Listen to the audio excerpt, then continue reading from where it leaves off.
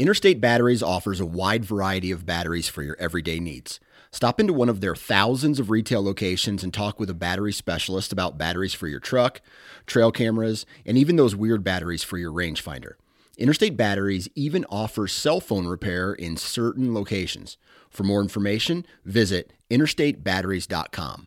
Interstate Batteries, outrageously dependable.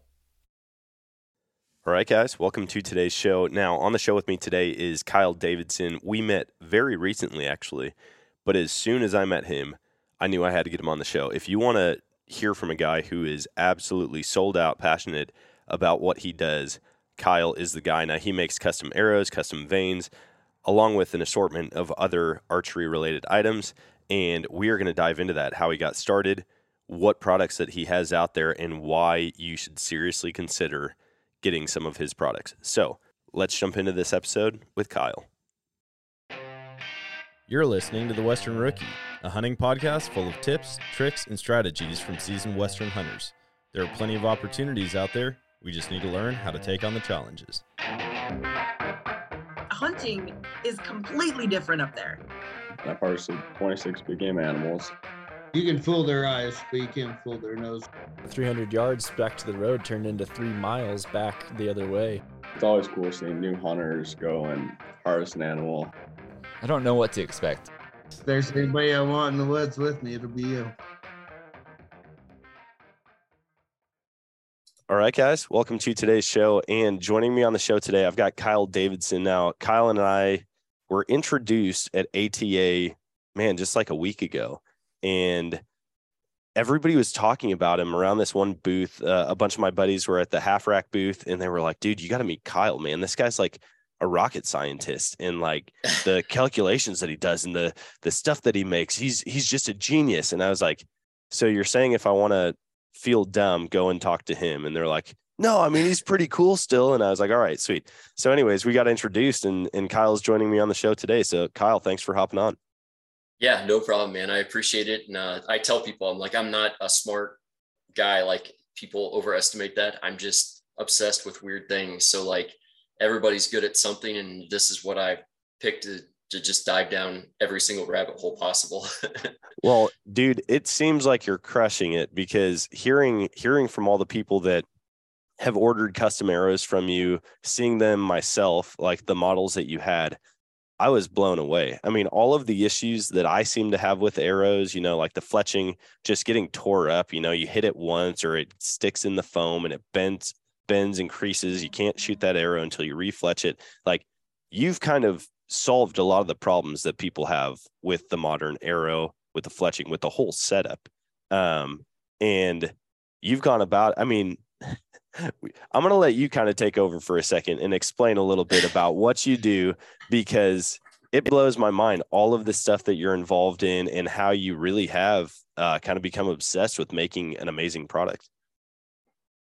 Yeah. So when I started out, you mentioned Half Rack, and it was myself and TJ Eads, who owns Half Rack, part owner of Half Rack.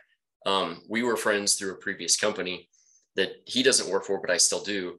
And we were working on a project together. And so at the time, I was like shooting pistols and rifles. And here I'm in Indiana, and the range that I have access to only goes down to 100 yards. So we were shooting, me and another buddy were shooting rifles, obviously at 100 yards. And we were shooting our Glocks out to 100 yards, which sounds crazy, but like, if it's a perfect range, everything's flat and you know where to hold, it's not like terribly difficult to do. Yeah. But when I met TJ, we kind of got to that point, and I was either going to start hand loading or, I was kind of losing interest. It's not that it was boring. It's just, you can only go and do the same thing so many times, at least when it comes to that kind of stuff. So he talked to me about, getting a bow, and have you tried archery and blah, blah, blah. And I was like, no, I did that in high school and Boy Scouts, and it was boring. And the arrow falls off the rest and doesn't stay knocked and all that kind of stuff. Because I don't come from an outdoors family. Like, I come from, my dad worked around the house, and he worked on cars, and we were big. I'm in Noblesville, but Indianapolis is really close, and grew up in Greenwood, so just south of Indianapolis. And so we'd go to the 500 every year, and big, huge race fans. So I raced go-karts from the time I was 15 until I went to Purdue. So I raced for 5 or 6 years, and I raced for a year while I was at Purdue for a guy. And then, kind of started going to Purdue, and then, graduated, got jobs, et cetera, grew up, as you'd say. And then when I met TJ, he kind of reintroduced me to it. And I was like, like I said, if they fall off the rest and that, Boy Scout equipment.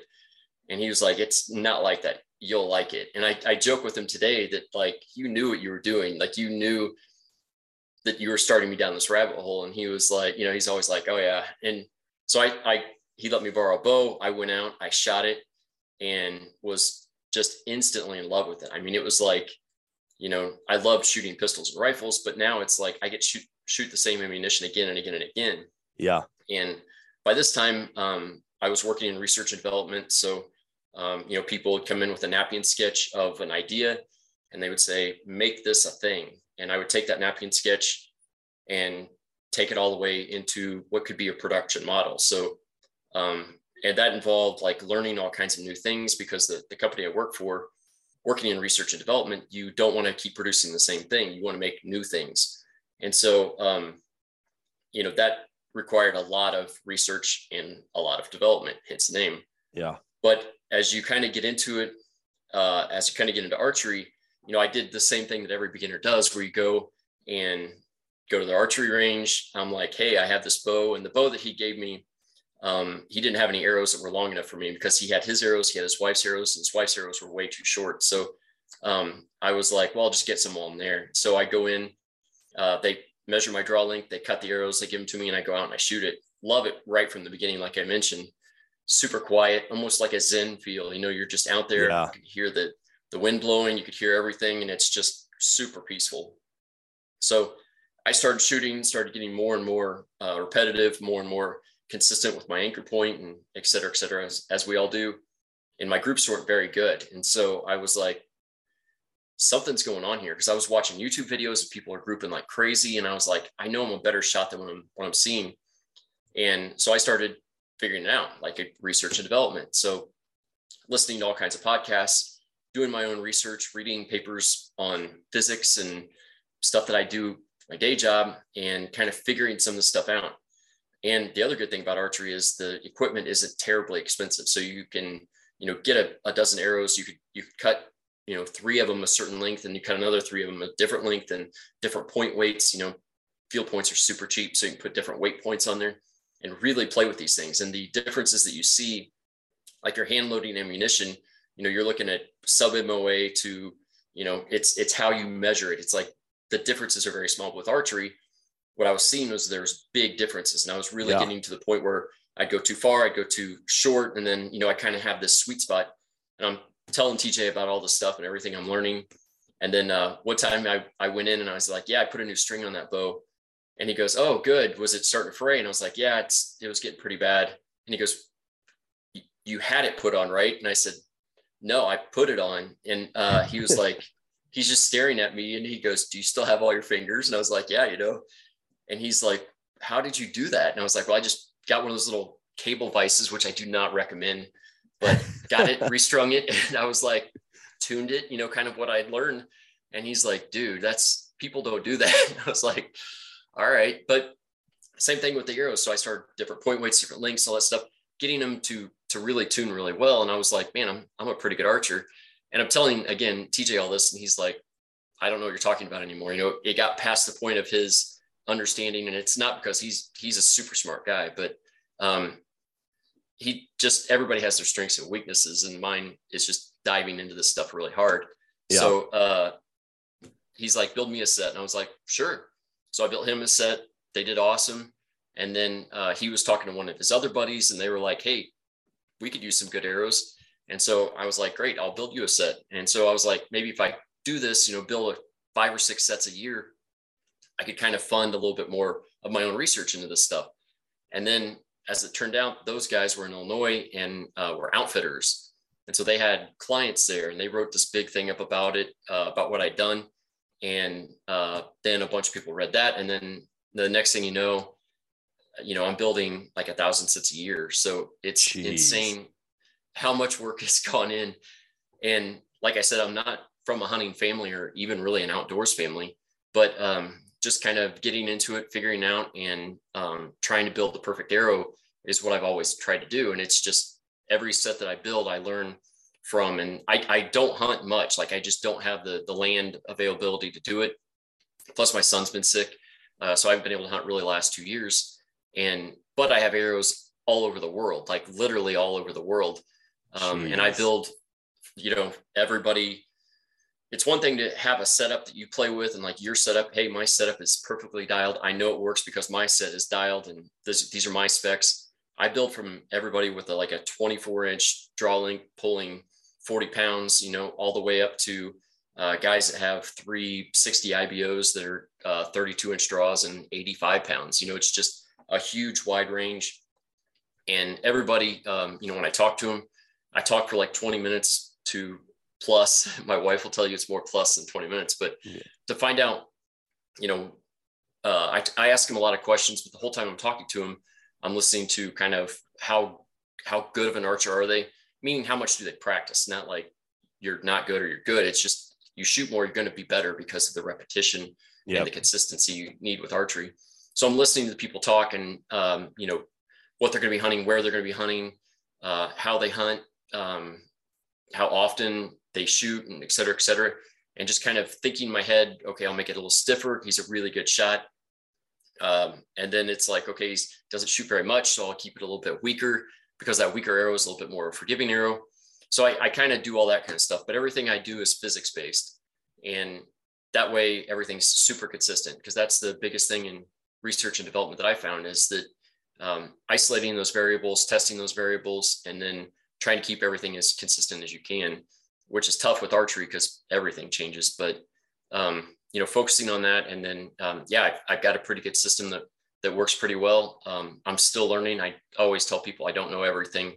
And I hope I never do. I always want something new that I'm trying to figure out and trying to get dialed in. So that's kind of the custom arrow side of things. And I build, with a custom arrow, like I do custom wraps. And so that was something that I kind of stumbled into as well.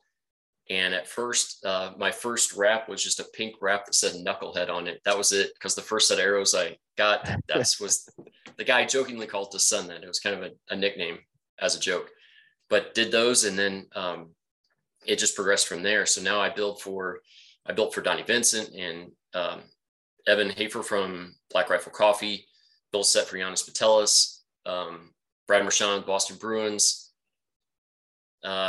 just a bunch of guys like that, just really blessed to be able to kind of get those connections and meet those people. And like Donnie Vincent is legit a friend of mine. He called the other day to ask how my son was doing, just out of the blue, which is super nice, and super nice guy too. It's everybody that I've met. It's crazy because, never meet your heroes and all that stuff, but these guys are just so cool and so down to earth. In fact, Evan, he called me, and I'm just talking to him like anybody else, hey, how do you blah, blah, blah, how do you doing? How'd your season go? We're just shooting the stuff, as they say. And he was like, oh yeah, you're a one-man business. And I'm like, yeah, literally DCA Custom Arrows is just me. I have one guy, Tyler, that fletches for me that does a great job, and that is it. I do everything.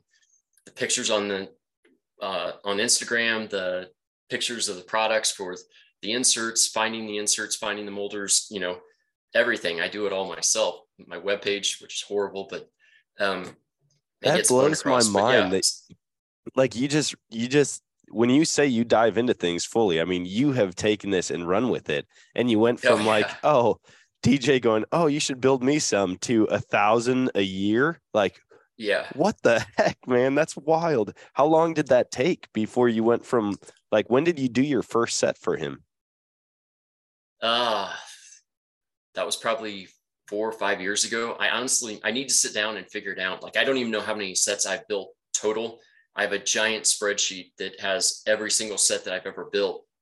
And so when somebody contacts me again, all I have to do is grab their spreadsheet, and I have all their information to rebuild the arrows, but I just haven't counted them. I mean, there's so many that it would take too long. I've started before, and then, there's something else that needs done. So at some point I'll do that. But it just snowballed really, really fast. In fact, so at ATA, not obviously this year, but 3 or 4 years ago, I met Bill from Iron Will, and that kind of kicked off a lot of stuff too, because I was building using his products, and he had some questions about arrows and arrow flight and all that stuff. And we kind of bounced ideas off of each other and started building his, and he posted a couple pictures of mine, and that really blew up my sales. I mean, it was big.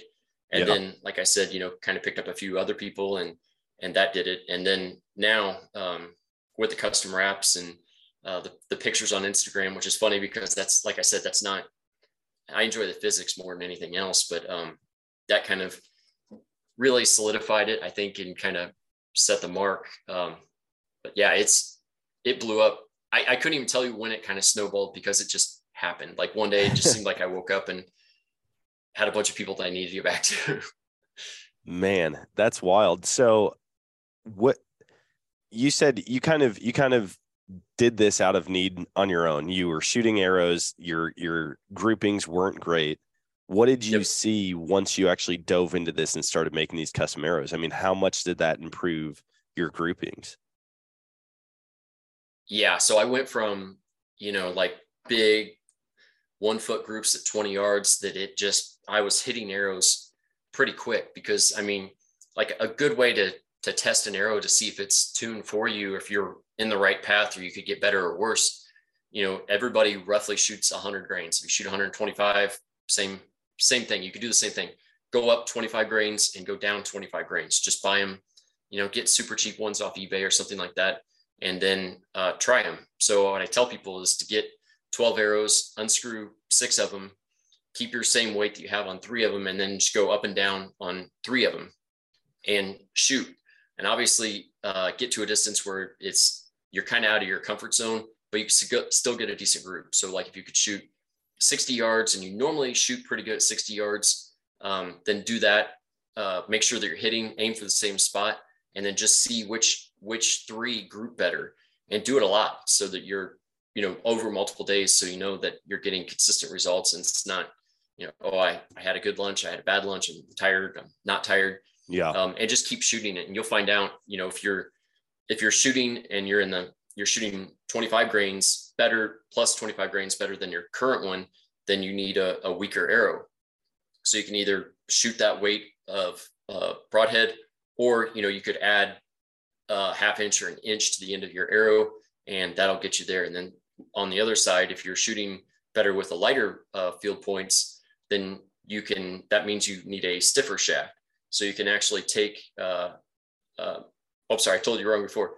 Add an inch to it if you shoot better with the 125s, and subtract an inch if you're shooting better with the lighter ones, because that'll stiffen up your arrow as well. Sorry about that. Yeah. No, that's good. My groups went from big to really small. That's where I thought I was a pretty good archer. And then as it turned out, I was just decent at building arrows. That's awesome. How do you coach people on broadheads then? Because I mean, like, you're making these arrows, you're making the field points, you're putting this whole setup together. And then when they actually go to switch to a hunting setup, how do you coach them on that? Or have you done the research on all the different broadheads to figure out exactly what flies the best?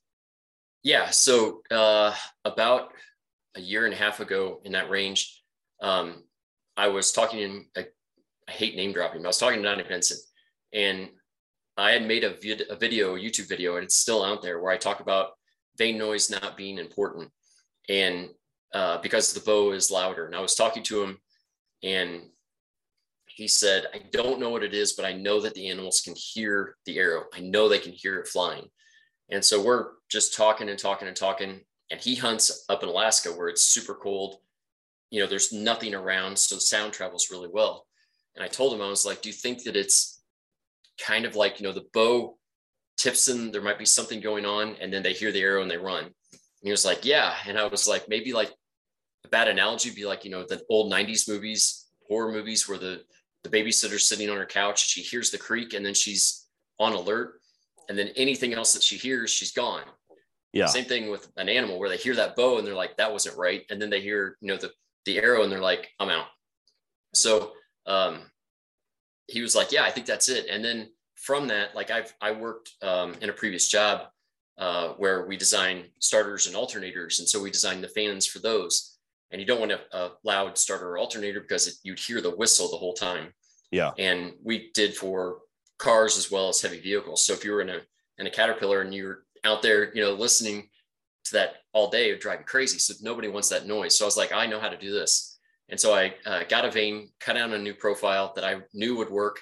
I still have it on my laptop today. Cut it out. And I was like, this is how it's done. Job done. I go out, I shoot past my phone, and it was the loudest vane I'd ever shot in my life. And so after that, I was like, all right, I'm not sleeping for the next 2 weeks. I got to figure this out. It's like, I'm a mechanical engineer. I don't know if I covered that at the beginning, but like when you know the answer and then the answer is not what you got to figure it out. Like it's in our personality that no more sleep, it's time to work. And so I would just cut out different profiles all the time. And my vanes are called Super Savers because I had my shoes on, I had my Jeep loaded up with my stuff. I was just grabbing the arrows, and like my two passions are archery, in particular, just arrows, and Formula One. So like I have me and my sons watch Formula One like religiously because it's the apex of engineering. It's the apex of aerodynamics. It's just as good as you could possibly get. And so, I have a car that he gave me over there, but it's over my shoulder. But anyway, so I'm watching that. I'm watching a lot of videos on airplanes and aerodynamics of airplanes, and how an airplane's developed in this product development process. And so one of the ones I was watching was on the F-100 Super Saver, which is kind of a Vietnam-ish era jet, and it had like this little, on its tail, it had this extra little dorsal fin. And so it's a regular tail, and then there's a small shallow angle at the beginning of it. And I was like, oh, that's an interesting idea. And I won't go into why they have it on there, but it's for stability, lateral stability. And so I was like, I'll try one of those. That might work. It was like the aerodynamic principles were kind of in line. And so I, again, ready to go, shoes on, Jeep loaded, cut down a vane, fletched it up, and let it dry on the way to the range. I mean, like walked out the door with it. Shot past my microphone. And at this time, I was shooting probably 12 different profiles to try to see if I could get this noise thing. And when they shoot, you can hear the sizzle coming off. That's what it sounds like when it goes past a phone normally. What mine do, though, is that's that sizzle, and then you hear and that's it. The reason for that is it's a vortice coming off the tip of the arrow. So on the back of like a Max Hunter or a Blazer or something, a regular vane like that, you have like a low pressure on one side, a big low pressure bubble on one side, and high pressure bubble on the other side. And when that high pressure rolls over to the low pressure, that's where you get that giant vortice off the back, and that's what that sound is. Okay. So with mine, and if you haven't seen them, you could check out my Instagram, DCA Custom Arrows, and you can kind of see what these look like. But it looks like the wings of an F-18, and they function the same way as an F-18. So it has a shallow angle that leads up into a steeper angle. And again, it's all to reduce the pressures on both sides, but still get the rotation. So talk about a rabbit hole. So during this time when I was figuring this out, I created my own wind tunnel. So I made a wind tunnel that allows the arrow to spin freely, and it's about 190 feet per second. So it's pretty fast. It's fast enough to be a little bit dangerous, and it's in my garage. So that's about where I had to draw the line.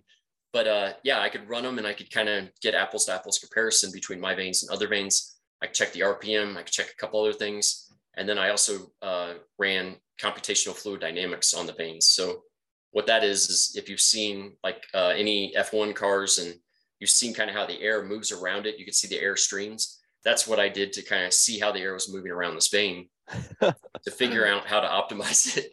So I did it with broadheads, like in my model with broadheads, to see what the boundary layer looked like. And then I actually checked that versus other people. Like a lot of really, really bright physicists have wrote a lot of papers on the aerodynamics of arrows. And I always would kind of bounce back and forth between that to make sure that the results I was seeing were in line with what they had already determined. And it was like, yep, that works. So I know that I'm on track.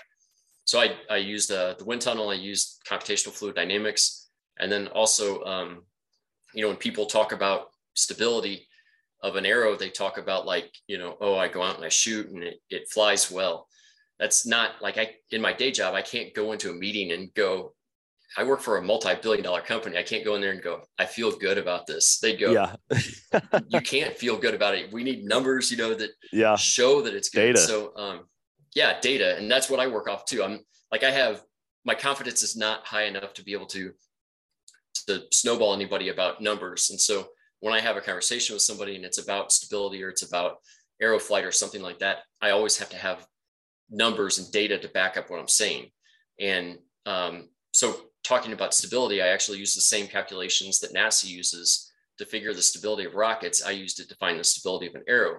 And then I would use those calculations and optimize the shape to get the highest stability I could.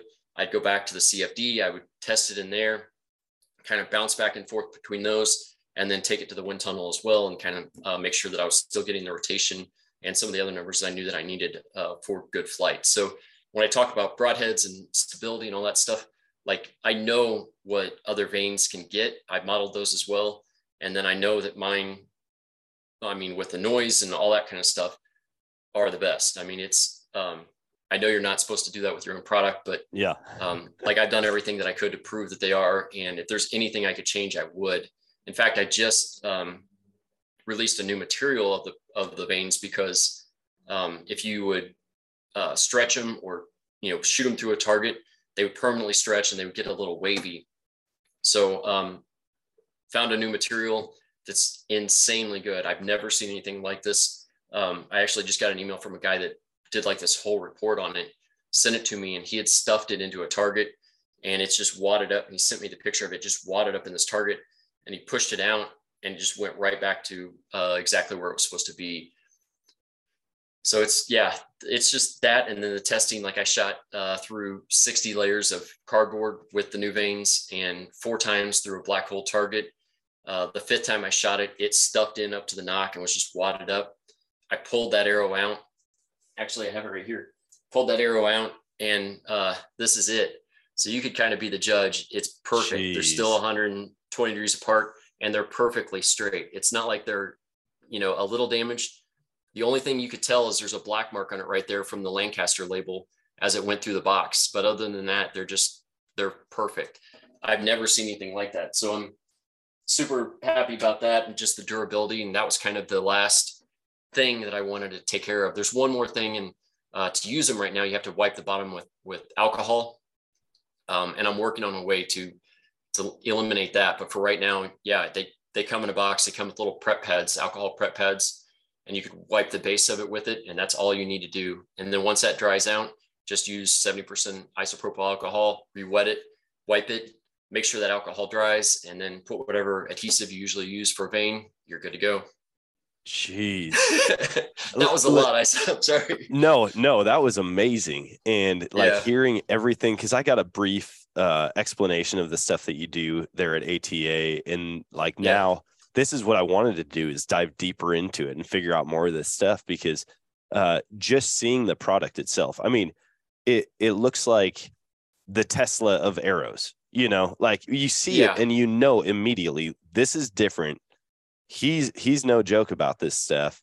And you walk around to different booths, and I walked around to all the big arrow manufacturers out there, and I'm looking at them, and for the most part, they all seemed like they were within 10% of each other, it was give or take a little bit. Like there were a couple of places that were doing the micro shafts now, super skinny, shorter fletching, but everything looks almost identical. And then I see yours and they're like, man, you got to go talk to Kyle. And they're like, just look at this arrow. And in the half rack booth, I don't remember whose it was. Was it Josh's bow with the arrows, or was that TJ's arrows? TJ's. Okay. TJ's, so his bow is sitting there, and they're like, just go look at that arrow. And I did. And I was like, holy cow, man, this is different. It looks like a rocket ship compared to a horse and buggy.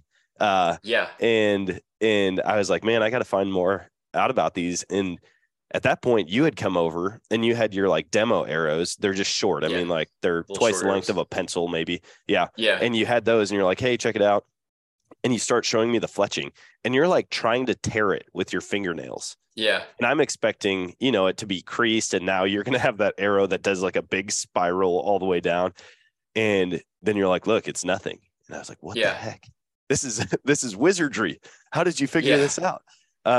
So yeah, I love that you're going deep into all this stuff, and the fact that you're putting it all together, you're doing the measurements, you're keeping tally of everybody's arrows that you've created. So when they come back, because I would imagine, if they could possibly destroy these arrows, it's probably more than likely that they lose one, that they want to replace it. But you're going to have repeat customers, and just to have their information logged that's brilliant. Yeah, for sure. And I get a lot of requests for arrows. And I'm, like I said, it's me and another guy that fletch, but I cut them all and I inspect them all. And so every arrow that I've ever made has come across my desk. I've weighed and inspected. And like, you know, you're talking about it, you can hear that. That's me just crushing those veins. So I just roll it in my hand as hard as I can. And then, you know, they just, like I did at the booth, they just go right back to where they're supposed to be. But yeah, trying to get through the emails. I would love just to sit around and build arrows like every single day. If I could just stop time, answer everybody and just build arrows, I would do it. And people are like, you need to get more people to work for you. And I did at one time, but I can't control the quality to the point where I need to. Yeah. And, you know, these arrows aren't necessarily cheap. And so I'm frugal with my money, but like if I spend the money, I want the quality that I'm spending the money on. For sure. And so I don't want to, I know people work extremely hard for their money. Not only that, but this is their passion. And so it's like, it's a double whammy, you know, where a triple actually, because they could be out shooting at an animal. And so I want the money that they spend on my arrows to be perfect. And then I want them to have the best experience possible in the field. And the funny thing is I'll get calls from guys that are like, I'm 46. I get calls from guys that are like the same age roughly. And they're like, they call me up and they're like, dude, these arrows are sick. And they're like, I'm even almost embarrassed to admit it. But when I saw the box, I felt like I was 6 years old and it was Christmas again. And I was like, man, that's exactly why I do this. Like I spend all this time on them, and I just want to be perfect. And like that reaction is why I do it. And then, you know, to get them and be like, because these days, like you're always under impressed. You know, it's like you hear about a product, you get it. It's like, well, the marketing is better than the product. And with me, like I do all my own marketing. Like my only advertisement is Instagram and word of mouth. And so people could see what I do on Instagram, but the things I love are I get repeat customers like crazy. And then I get a ton of people that are like, hey, my buddy da-da-da bought arrows from you and he loves them and I'm jealous and I need some. So it's like, great. I love to do it for that reason. And so, yeah, I mean, it's an expensive thing, but I want it to be perfect. And I'm always striving to make it better. I'm not ashamed to admit it or afraid to admit it when I change on something like the arrow noise. You know, I was like, yeah, maybe I could do something about that. And then created the product. So it's all, like I mentioned before, I'm in Indiana, and they're molded in Kokomo, which is just north of me, and really good buddy up there that I knew from my previous experience, work experience. And so now I can just run up there, and that's how I found the new material. A buddy of mine sent me a 10-pound sample of it. I ran up there and he was like, sure, let's run it, see what it does, and ran it. And, you know, it became what it is. But yeah, I mean, I love doing it. I wish that I could do more things. I have more ideas for a lot more products, but being one guy and kind of doing what I'm doing, it's going to take a minute to get them out there, but there is more to come. There's a lower profile version. I don't have it here, but I do have a lower profile version that I'm testing now, because these are, they look bigger than they are, but they're no taller than a Max Hunter or Blazer. They just have a lot more area in the back of it. And again, that's increased the stability. But yeah, man, I'm just waiting for you to, first of all, I'm going to get an order put in with you because I want to shoot these things so bad. It's like buying the Winchester ammunition at Walmart versus like hand loading your own precision rounds for long range. And so I'm excited about that. But also I'm just waiting for you to announce like you're going to start a bow company and you're going to make the best, most energy efficient, fastest, lightest bow out there, because you're like, no, I don't have time for that. I'm good with arrows. No, I'm not in the market to do bows. I mean, there's so much more that I want to learn about arrows, and there's always, new brands coming out. Like I don't build with my brand of arrows. I customize arrows that are out there. So I use Black Eagle, I use Easton. Those are the two primarily that I like. And the reason I like things, or say an arrow is good or bad, is because I put it on my own spine gauge. So I make a lot of my own stuff just because it's how I want it. So I can do it. Made my own spine gauge. And so it's super rigid. I could test the spine. It's really accurate, really repeatable. And that's why I use those brands. So I'm not like using something that I've created as far as an arrow goes. And I use inserts that are out there and available. Iron Will, I mentioned, I don't know if I did or not. Bill and I are friends, who owns Iron Will. But I'll use his inserts, or I'll use, I like the Black Eagle inserts. I'll use that kind of stuff to build the arrow, so I can add weight if I need to, and I can increase the weight in the front, or I can decrease it just by screwing weights onto it, or using Bill's hit system, just to really tweak that in. And it's using brands that everybody's familiar with. Some guys are like, I love Easton. I've never had any problem. I always want to shoot Easton. And I'm like, great, we can do that. And so normally I look at, what shaft would fit your particular application as far as speed and distance you want to shoot and all that kind of stuff. But having these brands and these known brands that I can use really helps me out with that. I don't have to, if you drive a Chevy, the quality you get with the Chevy or Ford, whatever your favorite brand is. And so you can use that. I just take and tweak it. Like you said, go from white box ammunition to precision hand loaded ammunition. Yeah, man, I'm telling you, like what you said about one of the customers saying he was like a kid at Christmas. Yeah. When I saw those arrows, it was just like, when you hold something that's just really high craftsmanship, really high quality, that's honestly what it was. It just felt like this is it. This is the Cadillac. This is the Formula One of arrows. And that's what I strive for, man. It's a high bar to set, because there's like a lot of really good guys that have been doing this longer than me. But what I bring to the table is the science behind it, and the ability to kind of do research and development, because I've been doing it for 20 plus years. On the vanes, I have a patent, and then I also have a tool that the vanes are sold at Lancaster, and then my vane angle tool is also sold at Lancaster. And what that allows you to do is set up your Bitzenberger so that you can run whatever offset that you want, or helical, whatever you want to call it, of the vane. And so I'm trying to do more things so that more people can build, because there's a lot of guys out there that love to do it themselves as well. Yeah. And so like having the vane angle tool and knowing what angle you're putting your vanes on is critical. I showed Greg Poole about 3 years ago, and he about lost his mind with it. And now I gave him a few more at ATA, and he's giving them out to all the dudes at Neems this week.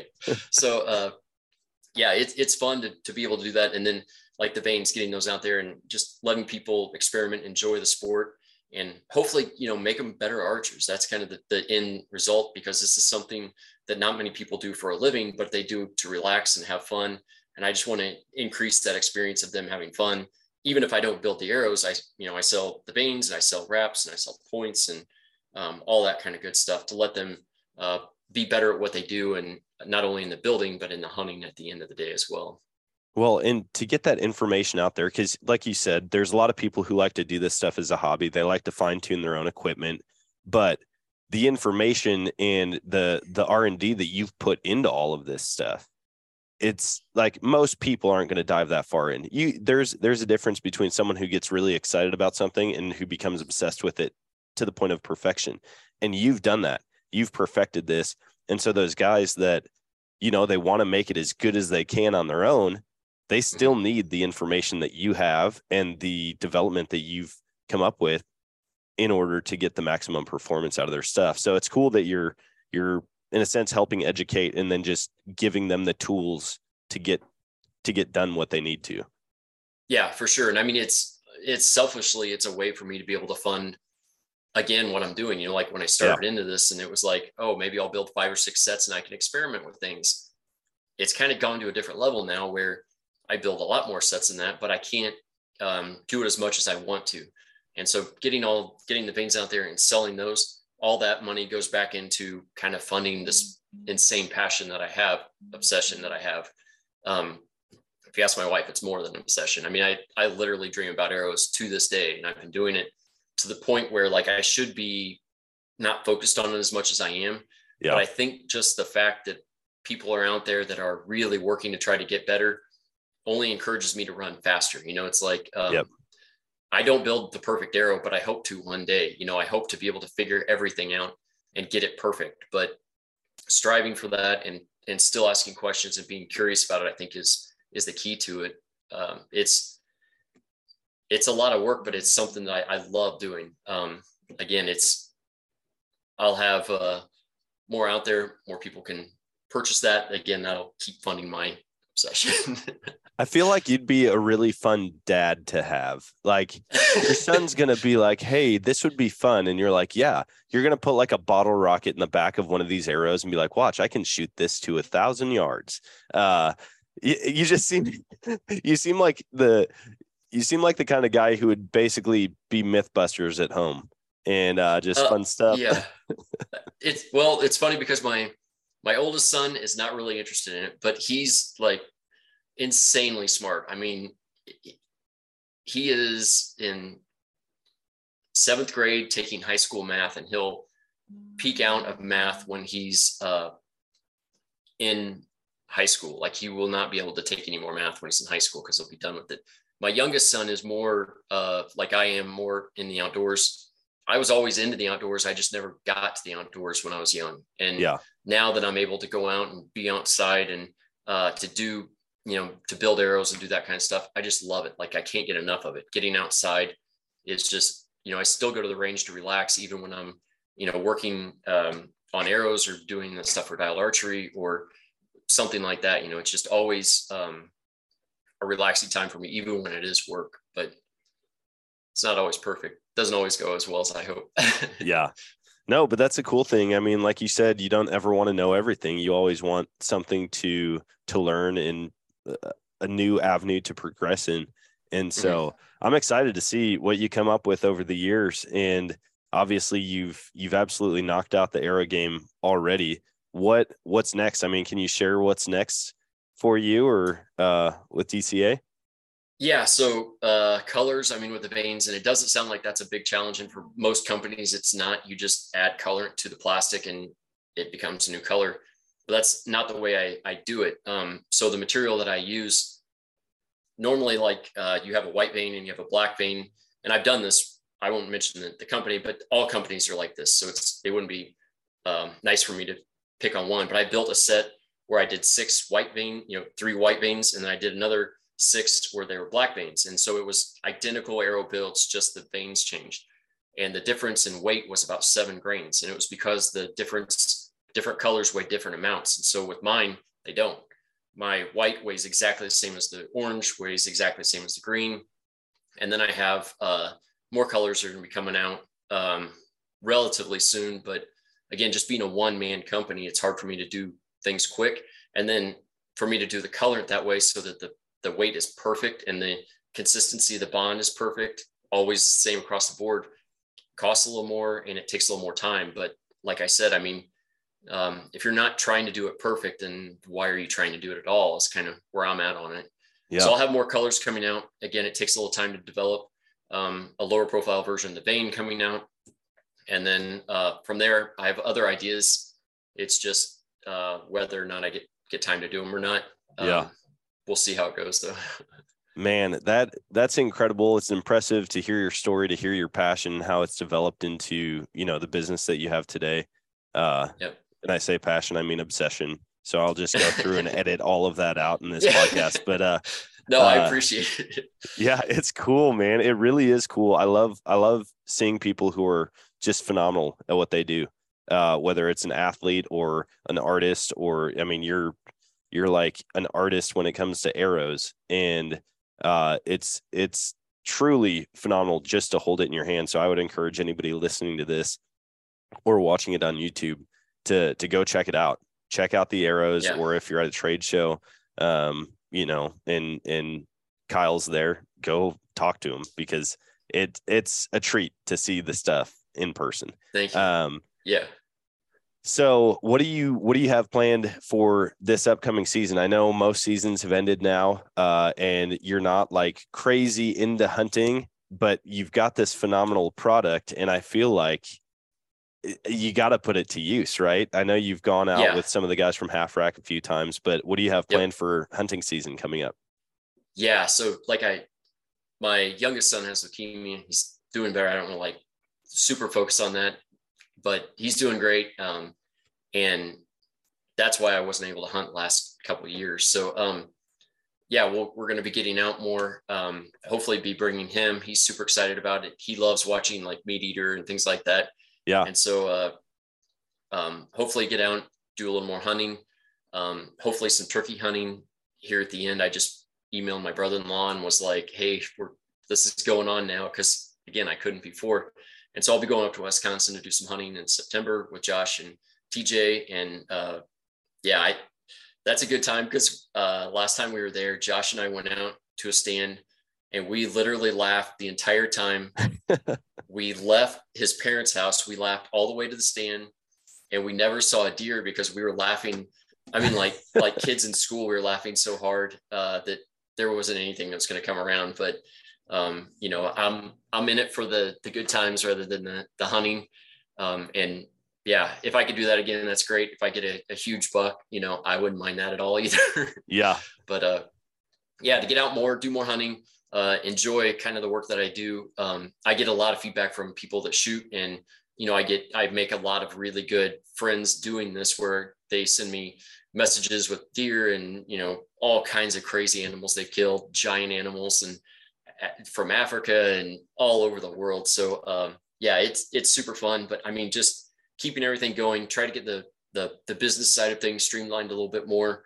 I think that's going to be my big push, just to organize things so I can work more efficiently. That's a goal. But I mean, like anybody else, there's probably a lot of people listening that are small business owners that are all facing the same struggle. That's why going to ATA is fun, because you could talk to a lot of people in the same boat that we are. And it's like, Instagram this and Instagram that and blah, blah, blah. And it's just like, oof, man, I hear you.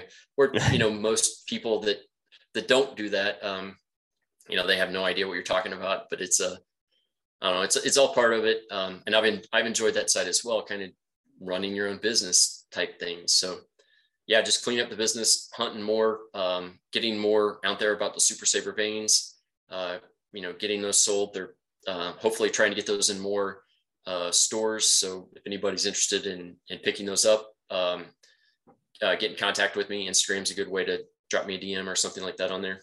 And yeah, that's the big plan. What about yourself? I haven't heard about your hunts coming up this year. Oh man, so I actually leave tomorrow. I've got to decide if I'm leaving tomorrow or Saturday to head down to Georgia. We're doing a pig hunt on Cumberland Island. Nice. And so going down with a group of guys who've done it for a couple of years now. This will be my first time joining. So excited for that. Honestly, all of our seasons kind of ended. I was bummed the other night. I went and sat. I was like, man, I've got like 2 hours. It's the last day of season.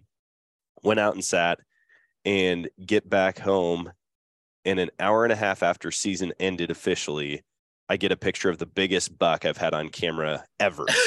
And I'm like, of course, that only makes sense. So I'm going to go out to the hunting property and pull cards, check. I mean, it's a cellular camera, but it comes through in lower quality, obviously, than what it takes and what it saves on the camera. So I'm excited to see like an HD video of this buck and really figure out what I'm working with, because in the picture, he looks absolutely massive, and it's a weird angle. He's like completely turned backwards, like scratching his face with his back hoof, but you can just see tines and mass everywhere.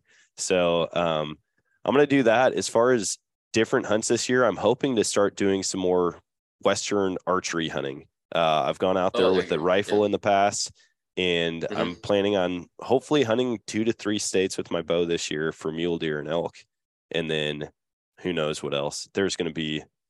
I'm sure more stuff's going to pop up. I mean, I've had invites to go down to Florida and shoot iguanas with a blowgun bow fishing reel.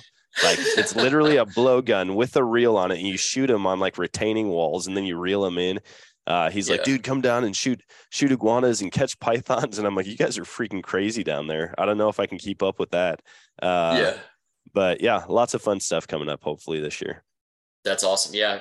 At some point before I get too old, I'd love to go out to Colorado and, get a shot at an elk or something like that. But honestly, man, it just seems like a dream right now. I know a lot of people do it, but it's just like almost unobtainable for me right now. But hopefully in the future, that'll present itself. Was it AJ from Knights of the Apex that was Coda that was telling you about the iguanas? No, it wasn't. It was actually just a guy. He's part of a pest control company down there. And so they ride around on boats, and they'll just literally, like on the retaining wall in front of people's places, they'll just go and shoot iguanas. And I'm like, that's so wild. But man, Florida, I feel like Florida and Texas are fairly similar when it comes to hunting opportunities. Like the weird things that you can hunt in those states. Yeah. It's like a different country altogether. But yeah, Western hunting with a bow, man, you got to try it. There's a lot of places that you can get over the counter tags. It's not, the success rate in a lot of places is 3% or less for like a bull elk with a bow. But as you figure it out, as you learn, if you have any information from a local, or if somebody takes you out, obviously your chances increase when you go out there. But that's one thing that I'm hoping to do here in the next season is chase after bugling bulls with archery equipment. That would just be absurd. Yeah. I couldn't even imagine like a bull being, you see these videos where it's like 10 yards or less away and bugles, and you're just like, that's an incredible animal. That would just be awesome to see in person. But the closest I was pretty close this year to bugling bulls, and for some reason they were bugling super late. It was end of October, beginning of November, and I had just shot a bull, and I got over to it. I was quartering it out all by myself, and I can hear right above me on the hill. Like there was a false summit, and so I couldn't see, but I could just hear him screaming. And my buddy was 700 yards across the valley watching this all. And he called me. He's like, dude, you have bulls right on top of you. I'm like, I know, man. This is nerve wracking. Yeah. Like these things are loud, and my hair is standing up on the back of my neck. And I don't know if they're going to come down the hill. Like I'm going to have to tuck in this cedar tree and just see what happens, I guess. But yeah, they were on top of me. And then I think about that, and I'm like, my senses, my adrenaline wasn't going crazy at that point because I had already killed a bull. I didn't have an active tag in my pocket. But I think about being in that exact situation with my bow, and I haven't filled a tag. Oh my gosh, dude, I would have been shaking, man. I would have caused an avalanche on the side of that mountain with how bad I was shaking. Oh man. Yeah. I think that would be equal parts almost scary as much as frustrating if they like come down by you and you're like, I can't shoot anything. Oh yeah. And then you're like, I might get trampled here, dude, I'm like shaking just thinking about it right now. I'm getting so pumped up. Yeah. So yeah, hopefully you can get out there and get on something with your bow. And like I said, I'm going to try to do the same thing. And dude, hopefully we can get out on a hunt together. Oh, there you go. That would be awesome. Yeah. I'd love to do it. I have guys that I sell to, and they're like, yeah, whenever get down here to, Australia, get down here to Arizona, and we'll, I'll show you where they're at, and we'll hunt and And it's like, man, I'd love to, but just, I can't travel right now. Yeah. Again, with my son, I need to hang out around here. But yeah, eventually we'll get it. And he's just as excited as I am. So, we'll probably be out there together. He's 10 now, so he's got a little bit of growing to do, but, I could see him just tagging along to experience it. So, oh, absolutely. Hey, someday, go with those guys. Don't come with me, because I'm going to get you on over the counter public land where it's low odds. If you can go to Arizona and they're going to put you on them, do that. Yeah. I get offers a lot and a lot of good guys, but just like I said, just not yet. I can't get out there yet, but I will. So yeah, that's awesome, man. Well, Kyle, thanks a ton for hopping on. I think you mentioned your handle earlier in the show, but for those that may not have caught that, where can people go and find you? Where can they connect with you or get an order placed? Sure. So my website is DCA Custom Arrows at DCACustomArrows.com. And then the other one is through Instagram. That's where I post a little more than I used to. I post about 15% of the arrows that I build. So, and that's just DCA Custom Arrows on Instagram. So those are the best two places to check out what I'm doing and to buy products. Again, they're also for sale at Lancaster, and there's smaller shops that are starting to pick up the vanes to sell those. So that's where they're at. That's where I'm at. Sweet, man. Thanks again. And good luck this upcoming season. Good luck with more innovation and invention. I can't wait to see it. Yeah, I appreciate it, man.